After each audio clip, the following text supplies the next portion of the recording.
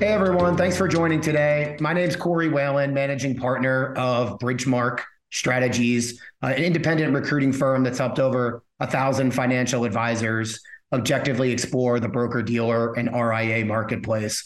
Personally, myself, I've helped over 100 Edward Jones advisors transition from one firm to another. And in my opinion, at Edward Jones, financial advisors have more misconceptions about making a transition to independence in a multitude of different ways than any other firm. And with my experience in 10 plus years of recruiting, I could help financial advisors debunk those misconceptions around the actual logistics of a transition, the difference between broker dealers and RIAs, and the things that you need to do in order to be successful to make a move over to the independent channel. But once it gets to reviewing an Edward Jones legal agreement, typically those conversations are between the attorney and the financial advisor between closed doors, hopefully until today.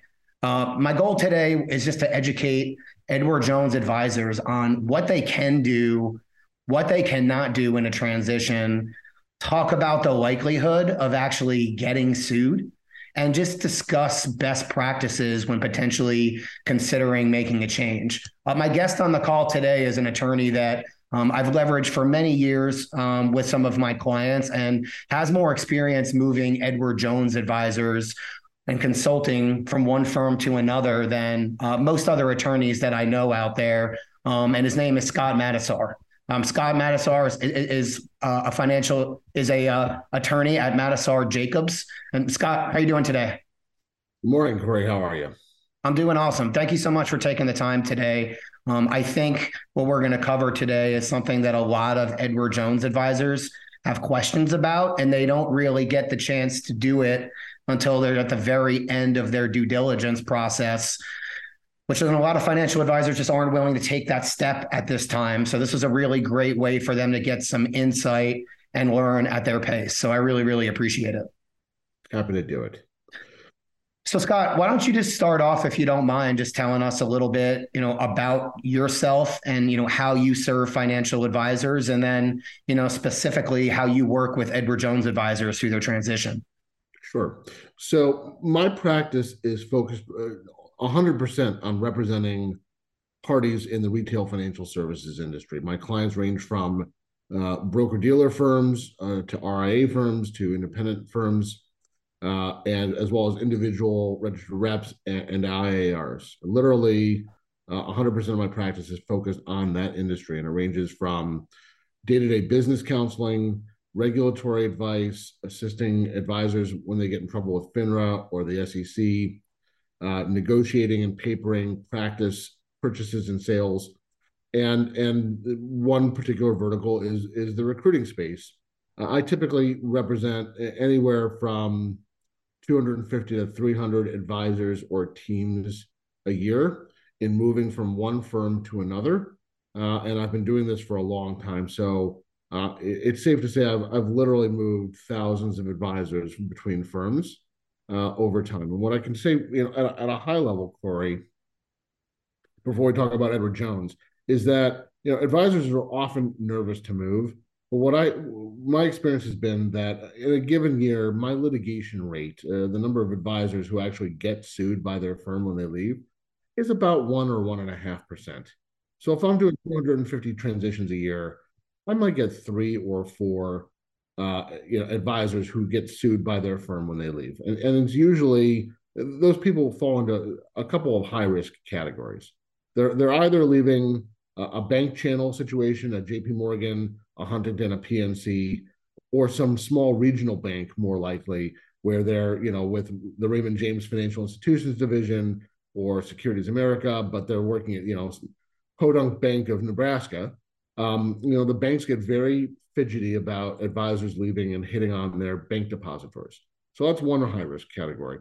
The second high risk category are people leaving, standalone small RIAs where the owner is still there and thinks that everybody ought to be throwing rose petals on the floor every morning when he walks into the office, and takes any departure as a personal insult. and have a lot of ego involved and will sue people out of a bruised ego. And then the third category are people who don't follow my advice and do something stupid, and basically put a target on their backs to get sued. But my clients who follow my advice, as I say, the vast majority of them are able to move without any incident whatsoever. So advisors should not be scared to move. I think that's really good to know. And I think that is an incredibly low statistic compared to what a particular Edward Jones advisor or a Morgan Stanley advisor or a UBS, advisor thinks. I think there's a lot of people potentially, that have a lot of vested interest in them staying in their seats that, would potentially tell them that litigation rate is a lot higher. Well, if you do it properly, you don't really give the firms an excuse to sue you. The trick is to make sure you color inside the lines. And if you conduct yourself appropriately, then the firm doesn't have any basis to sue you. It might mean, being careful with what you do and don't do.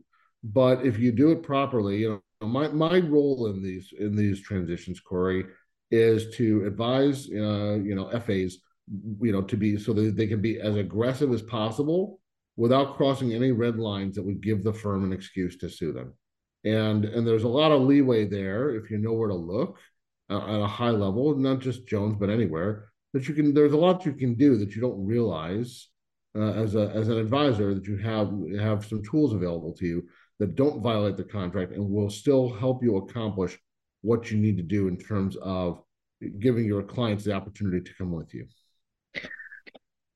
So Scott, can you share, just from experience in the past, what some of those things are? Because I speak with a lot of financial advisors and they say, Corey, I can't just open up my own office and sit at my desk in front of a phone and just wait for my clients to call. Like, that's not my personality. So can you just kind of talk about, some of the things that you've helped financial advisors do in the past?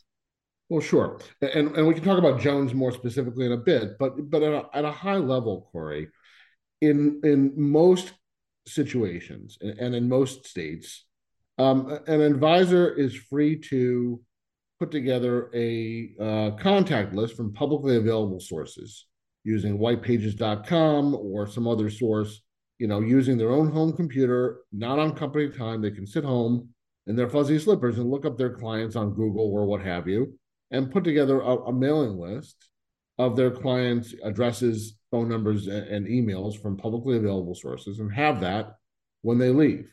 As long as the trick is to show that they haven't taken with them any firm data. Unless you're representing Tom Brady or some Russian oligarch who hides their contact information behind some anonymous LLC, an advisor should be able to look up almost all of their clients' contact information publicly. That's number one. Number two, in the vast majority of states, the mailing out of a bare bones change of address announcement, what they used to call a tombstone letter, is not deemed an act of quote unquote solicitation, because you're just literally putting people on notice of, here is my new contact information. You're not including any information about any language like please call me or stop by the office or urging them to engage in any particular course of action. You were just placing people on notice of your new office contact information. And with a few exceptions, primarily Illinois, Maryland, and Hawaii, in most states, the courts have held that sort of a basic announcement, sending it out to clients, even if it's a targeted mailing, isn't an act of quote unquote solicitation. So those are just a couple of examples of tools that advisors have available to them, regardless of what their contract might say. That they, to the layman, it looks like the contract is ironclad and they're in a straitjacket. But for a lawyer who specifically who does this kind of work, this is not when you're transitioning, this is not the kind of thing that you give to your sister-in-law's brother who does real estate or trust in estates or personal injury. You need to hire somebody who specializes in working in the financial services industry and knows where the gaps are in those contracts and how to exploit them. Yeah, that's great to know. I work with a lot of financial advisors that are bringing over, 75+% of their assets from one firm to another. And they're not doing that by, just sitting at the phone and sweating and, just waiting for, their financial advisors to their clients to call. So thank you for giving a little bit of inside baseball on that. No, absolutely. So, I mean, if you want to turn now to Jones, here's what I can tell you. I've probably moved conservatively over the years. I've probably moved, I don't know, 150, maybe 200 Edward Jones advisors over my career. I've never actually totaled it up, but that's probably a safe number. And in all the years I've been doing this, Corey, I've had one advisor get sued by Jones. Wow. One. And that was sort of a unique. I had another situation where they threatened to sue, and they were going to run to court the next morning. And when I called opposing counsel and said, "Hey, I'm at the airport. I'm getting on the plane to St. Louis in 20 minutes. What time is the hearing tomorrow morning?" All of a sudden, he backed off and said, "Oh, wait, let's talk about this." And we settled the dispute while I was sitting in chairs waiting to board the plane. So Jones talks, in my opinion, Jones talks a good game, but they really are litigation averse unless the advisor does something, as I say, that's just out and out, flagrant, where they're just begging to get themselves in trouble. And if they, in my experience, if they follow my advice, they are able to move without any problems from Jones. Again, there are some things you can do and some things you can't do, but if you color inside the lines, um, you're not going to get sued. As I say, I have 150 plus advisors and one sued in my entire career. So whatever you're more comfortable talking about, Scott, what are some of the things that you can do, or what are some of the things that you absolutely, cannot do? Whatever you're more comfortable with. Yeah. Well, so I first want to say I am not providing legal advice on this podcast, and nobody who watches it should be acting upon what I'm saying on this podcast. I'm not your attorney, and you would need to retain me to review your particular contract and give you advice. So I want to be clear: this is general guidelines, and input for educational purposes. But what I can say is, I'm very familiar with the Edward Jones contract, and it is written in such a way that the sending out of a bare bones tombstone letter, like we talked about earlier, is permissible. It again may not read that way to the layman, but just by way of example, the standard Jones contract that I see all the time says essentially, thou shalt not solicit for a period of 12 months after you leave. And then it goes on to define soliciting as soliciting means contacting clients that you've worked with for the purpose of inviting, encouraging, or requesting the advisor to the client to move their account over. So it doesn't say that you can't contact the client, says you can't contact them for the purpose of inviting them to move. And that's sort of where the loophole is, where sending out a plain Jane tombstone letter doesn't fall foul of that limiting language in the contract. And in fact, virtually every financial advisor I've lifted out of Jones has sent a tombstone letter and has had no pushback from the firm, or real pushback. I mean, the firm has been famous for having an outside law firm on retainer that sort of sends a warning letter to try to scare advisors. And then I'll typically respond to that law firm, "Hey guys, yeah, it's me, Scott again. Got your letter. My client is painting inside the lines. You don't have any basis to sue him. Pound salt. Have a nice day. Love, Scott." And that is the end of it. So tombstone letters, by and large, are perfectly fine. I would say the only exception to that, Corey, is where if the advisor has signed a good night agreement with a retiring advisor, that contract is more stringent and puts more restrictions on the FA's ability to interact with the clients that of the book that they've purchased. But for the standard general, Jones FA contract, they, as a general rule, sending out a tombstone letter, again using a mailing list generated from publicly available sources, is permissible, and or I should say more accurately, does not trigger litigation in my experience. Okay. Very helpful. Is there anything that you can absolutely just should steer clear from? Yeah, pre-soliciting your clients. I'm sure everyone at Jones knows the playbook is that when you resign, right, the local management will chop up your book and assign it to several other advisors in your neighborhood who will then spend the day, calling those clients in an effort to conserve the business. And as part of that process, the replacement FAs will often probe with the customers to say, to find out whether or not they knew in advance of the departure. So, for advisors thinking about leaving Jones, you want to be very careful not to say anything that would tip the customers off, even alluding to it, because it could be misinterpreted by the replacement FA and by Jones to make them think that you were soliciting these clients while you were still there. Sure. Thank you. That's super helpful. And I'd say one other thing is just obviously to make sure you are not taking with you any client data whatsoever.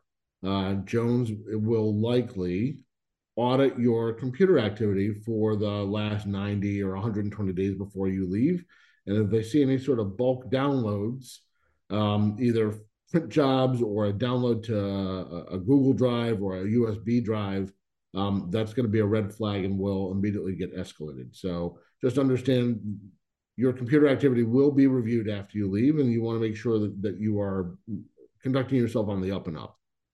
And that's my experience too, Scott. Out of the 100 plus advisors from Edward Jones that I've helped move, the one that I've seen get in some significant trouble was doing just that. They, a week before, super active on their computer and downloading and taking as much information as possible, and that was a huge red flag. Right. Well, not only that, not only can it raise your risk of litigation by Jones, but Jones is likely to turn you into FINRA, that's going to start investigating you for misappropriating client, PII. So, and I've seen advisors, be suspended from the industry for taking with them client information that they weren't entitled to keep. Thank you. So a few other things that I've seen that I've had advisors have some concerns about, where they thought in the process it might complicate things, are maybe one Edward Jones advisor on one side of the region and one is on the other, really good friends, potentially moving at the same time and teaming up together like in one office, or a financial advisor wanting to bring their BOA with them, their administrative assistant. Does that complicate anything at all? It can. The Jones contract has a restriction against what I call a non-recruit, that you can't go, trying to bring over other Jones personnel with you. In those situations, what I suggest is, well, it's different if it's two FAs in the same city that where they're sort of equal and neither of them is in a supervisory capacity. They could easily have been talking about this stuff, over lunches for a period of months, and it's impossible to say who recruited who, right? I mean, it's the two of them sort of commiserating and deciding to leave together. But with wanting to take your BOA with you, different story. And my advice in those situations is not to let the BOA know in advance that you're leaving. Again, that could be a red flag for Jones. But you can, on your way out the door, make sure that your BOA knows where you're going, knows how much you enjoyed working together, and let them know that if things aren't working out for them at Jones and they decide that they in the future want to make a change, here's my phone number, right? I mean, because often cases, right, there's nothing for that BOA to do if it's a one person office. And it might be that after a week or two, the BOA is tired of, bending paper clips and decides, picks up the phone, calls the departed FA and says, I'm bored out of my mind over here. Do you have room for me? And as long as it's the BOA initiating contact, right, then it should be fine.